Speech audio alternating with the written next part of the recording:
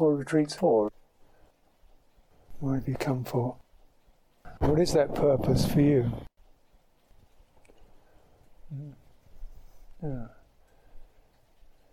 So just to bring it to mind, I'd imagine various things. Just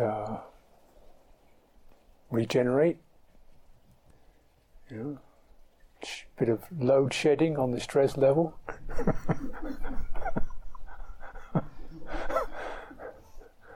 Regenerate, rest,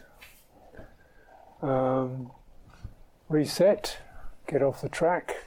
Track's getting a bit beaten, a bit frantic, a bit pressurized, scramble, reset, clean, clear, reset, refresh, regenerate.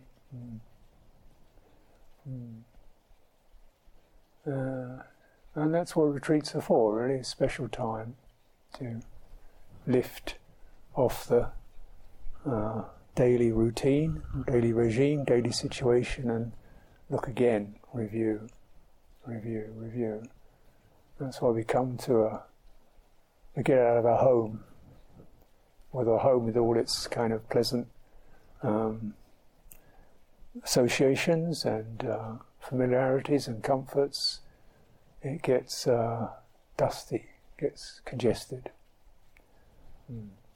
So we come out of our home physically and hopefully psychologically prepared to get out some of our habits and our routines and use another set of routines.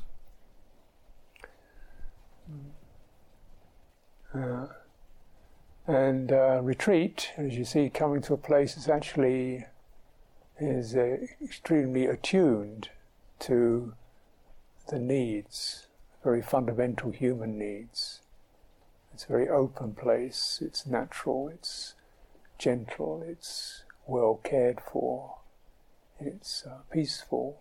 These are not esoteric, these are fundamental human needs and human food to bring around the kind of refreshment, regeneration that we need. So it's staying here for a week. And putting aside the energies and the pace of one's normal day. Retreat days can be quite long, and they can seem very long.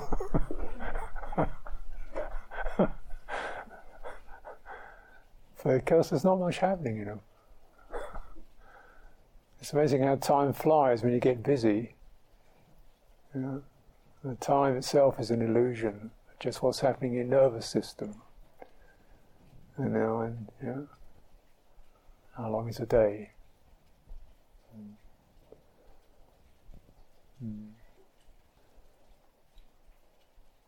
But it's a natural day. We generally, most retreats are going to start so that one could be aware of dawn. Some energy coming up, light coming up, then the fading into the darkness at the end of the day, and staying with all that. It's tuning to nature. The most primary thing. And all these refer to what the retreat is called regaining the center.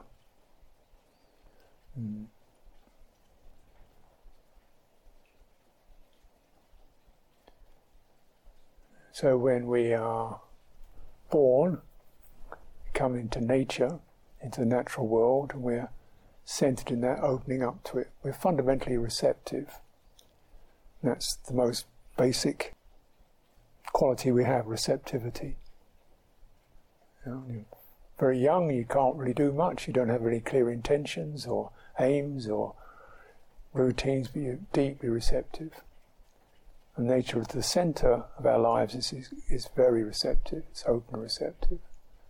And that's beautiful, but it's also problematic because just like a baby starts shoving anything into its mouth, get its hands on.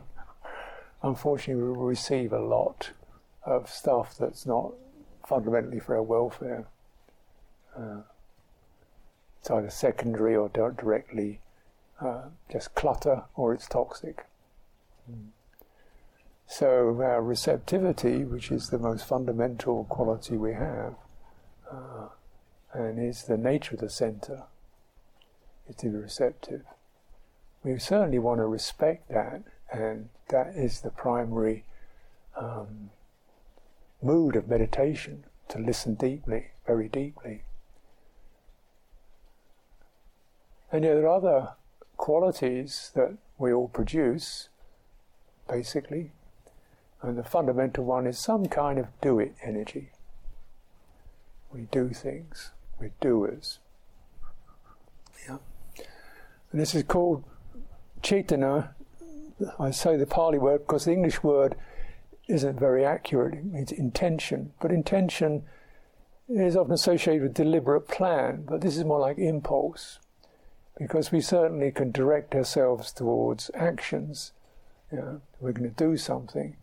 But even more fundamentally, our receptivity is directed to the sight, sounds, touches, thoughts, memories, and all those flickerings of intention. What's that? This kind of flickering around. So the fundamental intention is to navigate within the sense world. Sight, sounds, touches, even thoughts, as sense world. Something pops up, we navigate. Centre navigates in accordance with the sense world.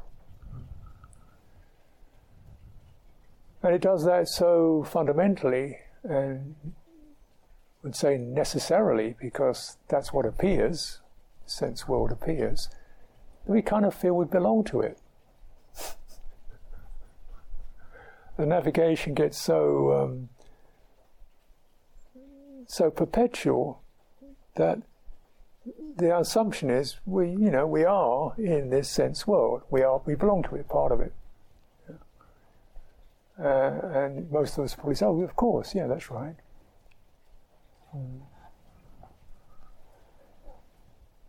That's the world of birth and death, sense world.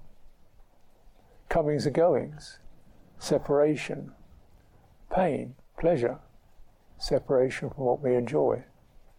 That's the sense world.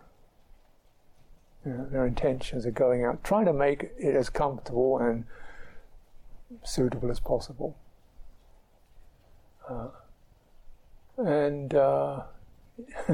You can do quite a lot. You can do some good things in that, but you don't get to the end of that sense of separation, change, and death. Put it bluntly, change. Everything we see at our eyes, sooner we will leave. It will pass, and we are kind of helpless in some respects.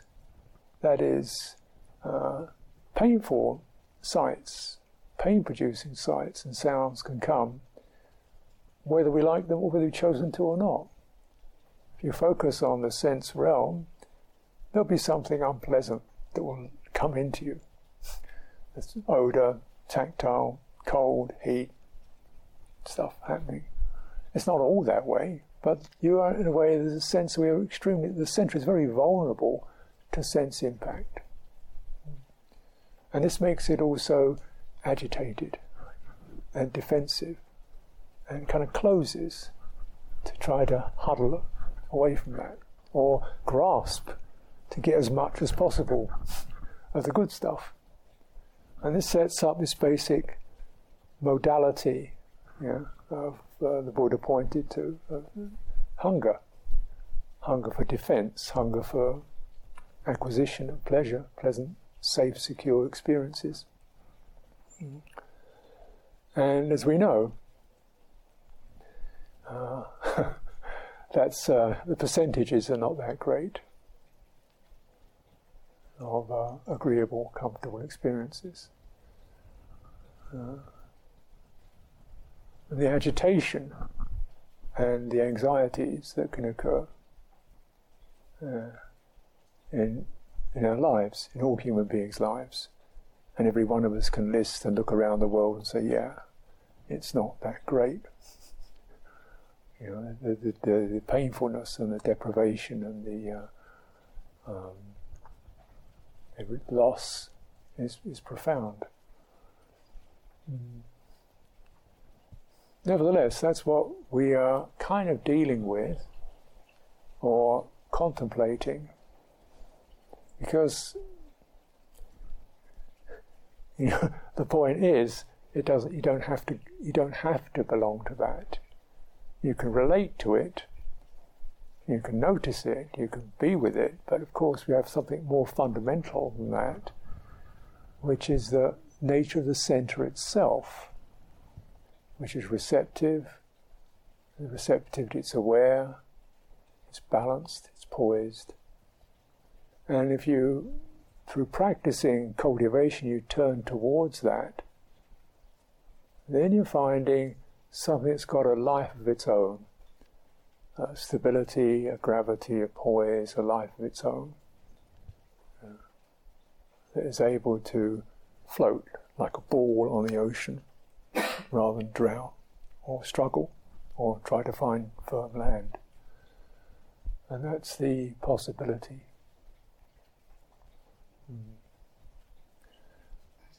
But this does also mean that another very fundamental thing that we all have, called attention, you know, aware, receptivity, attention, intention. Attention means, attention is that which locates something.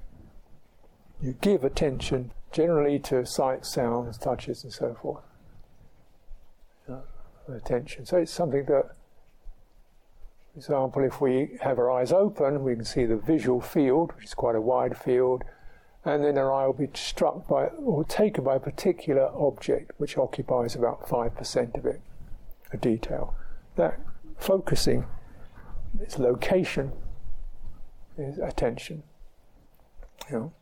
And normally attention, intention says go there. Okay, you pick up that. What was that like? No, not very good. Go somewhere else then. Yeah, and it does that. Like someone in a shopping mall or internet, you know. Oh, what's that? Click. Oh. So that's the feature of attention. And attention, because our attention is pretty much associated with the sense realm, goes out to that, and also darts from this to that, to this to that. And in our social process, rather than being creatures born in the sense realm, we're also in the human realm. Our attention it moves in accordance with the speed of human communication and technology and media. So your attention can be very fast moving to keep up with the process of data being presented, to bear in mind, to think about, to calculate, to notice. So you get attention overwhelm, the point in which the receptivity begins to numb out. There's so much coming in. Well, somebody gave me an interesting statistic the other year. They said, and this was something like in medieval Europe, 5th, 16th century Europe, the amount of data you would receive in a year is about what one would receive in a morning in contemporary society.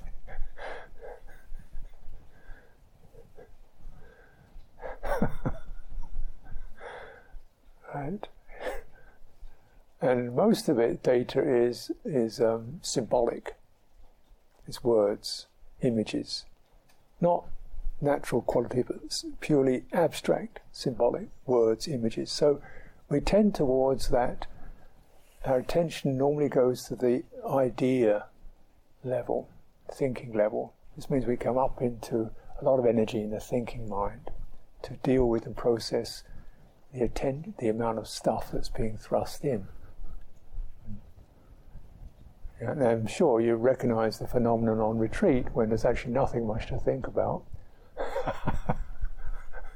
And so the mind just starts dredging up all kinds of things to think of because it's locked on that habit of going to that ideas, concepts, memories, so forth, and scanning around in there. That's its normal food. So we're saying, no, just give attention to body. Oh, I've done that. No, stay. Not just 2 seconds, but like half an hour. Half an hour? What for? Well, what's the good about it? Nothing particularly good about it. It's just it's holding your attention steady. Learning to hold attention steady. Of course, it's quite a big ask to move from, half a second to half an hour. But it's okay. We'll just do, like a minute, couple of minutes, and then what's easy if you do something that moves, like a breath, like breathing moves or walking moves, then in a way that's easy for your attention to stay with it because it's got something to hold on to that's shifting. It's not totally still. And when we come into them, so you're weaning your attention. And this means that as your attention becomes more steady and your intention is now turned away from what's around you, the world around you, to something more intimate, things start to change. Our intimacy begins to light up. Our intimacy, this very body, this very feeling, this emotion, this sensitivity, and the energy of the natural body begins to come alive and present itself and begins to clean everything out, begins to reset the nervous system, and the hyper states calm down, and the deflated states brighten up. You get something more level, and you start to receive that, and the center lights up. Oh, good food. You don't have to pay for it. It's not going to run away. It's right here. And it's actually a vitality of body and heart and mind. Before they're engaged, it's like you're taking the stuff off the desktop and just finding the desktop itself is already quite bright and enjoyable.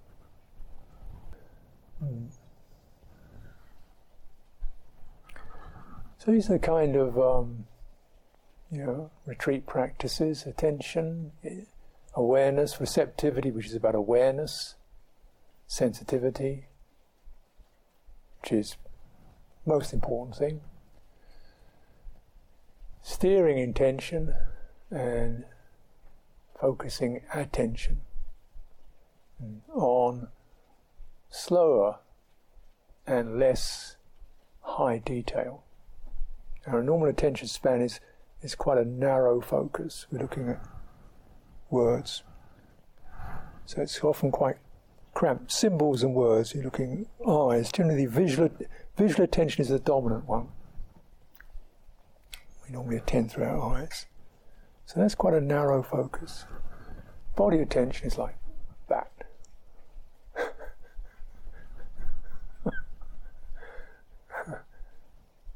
Right. It's like the attention when you take a shower, how hot's the water? The attention when you float in a swimming pool. It's quite wide.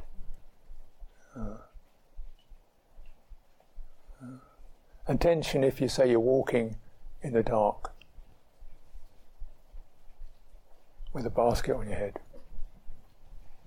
Right. Everywhere. So your feet, your legs, your chest, your head, everything is what's going on. It's a wide span. And this is the, I would say this is the norm for, well, the mind recommended norm for meditation. Because that kind of attention is it's less cramped and it's less fragile. Focusing on a narrow object, you easily drop it. And it requires a certain energy to hold it.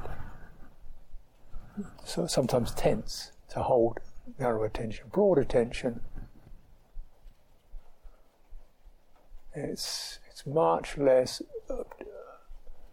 an obtrusive fact in its own right. Yeah? If you're giving attention to a crossword puzzle, your attention is going to be a certain, quite a charged, compressed attention. Now you widen that to your whole body, it's lighter, it's more comfortable, and you can move around within that. And that's the mode I'm recommending for meditation or cultivation for the retreat. And you can move, stand, walk, sit, lie down, you stay in the same bubble.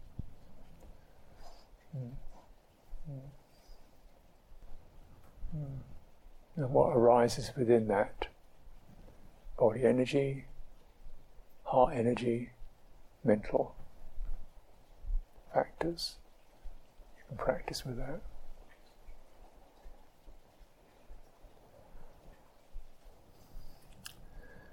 And this evening, to initiate or to open the session, we take refuge's precepts, that sense of dedicating. The Dhamma is called beautiful in the beginning, beautiful in the middle, beautiful in the end. Kalyana. And like every Pali word, there are different translations of it. Admirable, Kalyana, beautiful, admirable, that which uplifts. And it's associated with the Kalyana Mitta is the noble friend, the beautiful friend, spiritual friend. And the Dhamma is considered to be that kind of quality, like a spiritual friend. Beautiful, so it's called the beautiful.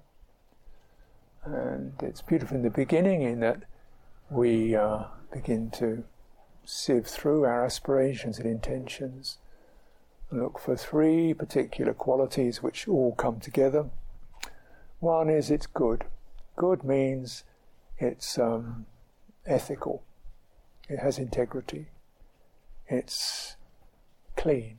It's not petty. It's non-violent. It's non-abusive. It's sharing. It's non-manipulative. It's generous. It's got these qualities of, it enables the we sense. Good is about the we sense. And everything that shuts down the we sense or obstructs it is not good. So the good, we come to the we sense and attune ourselves to that, to others as to myself. And we all have that capacity. Yeah, good. So, the true. True means stands up for itself. You don't have to persuade it, you don't have to argue with it, it stands for itself. Any angle you look at it, it still remains the same. True. Yeah.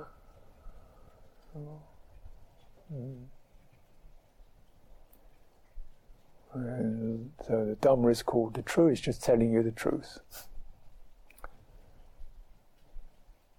And the beautiful. The truth is about, you say, objective fact. That's that. It's not other than that. That's the way it is.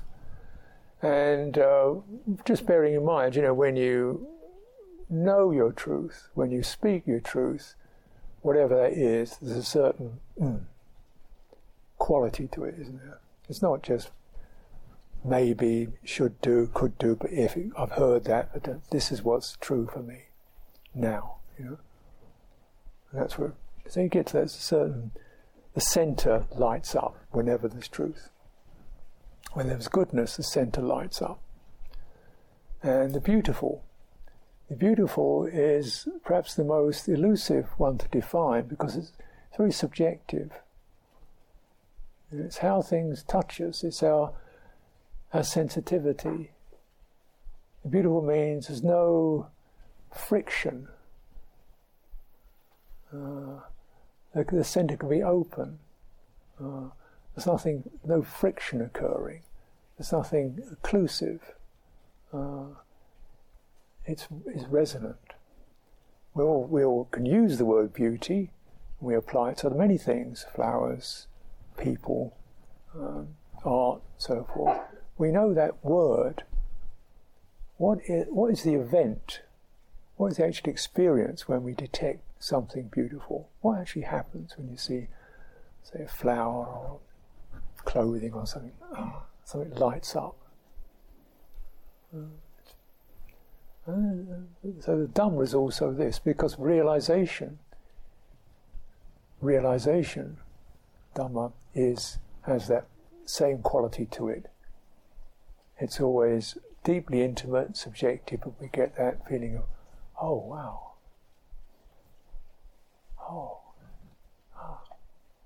yeah.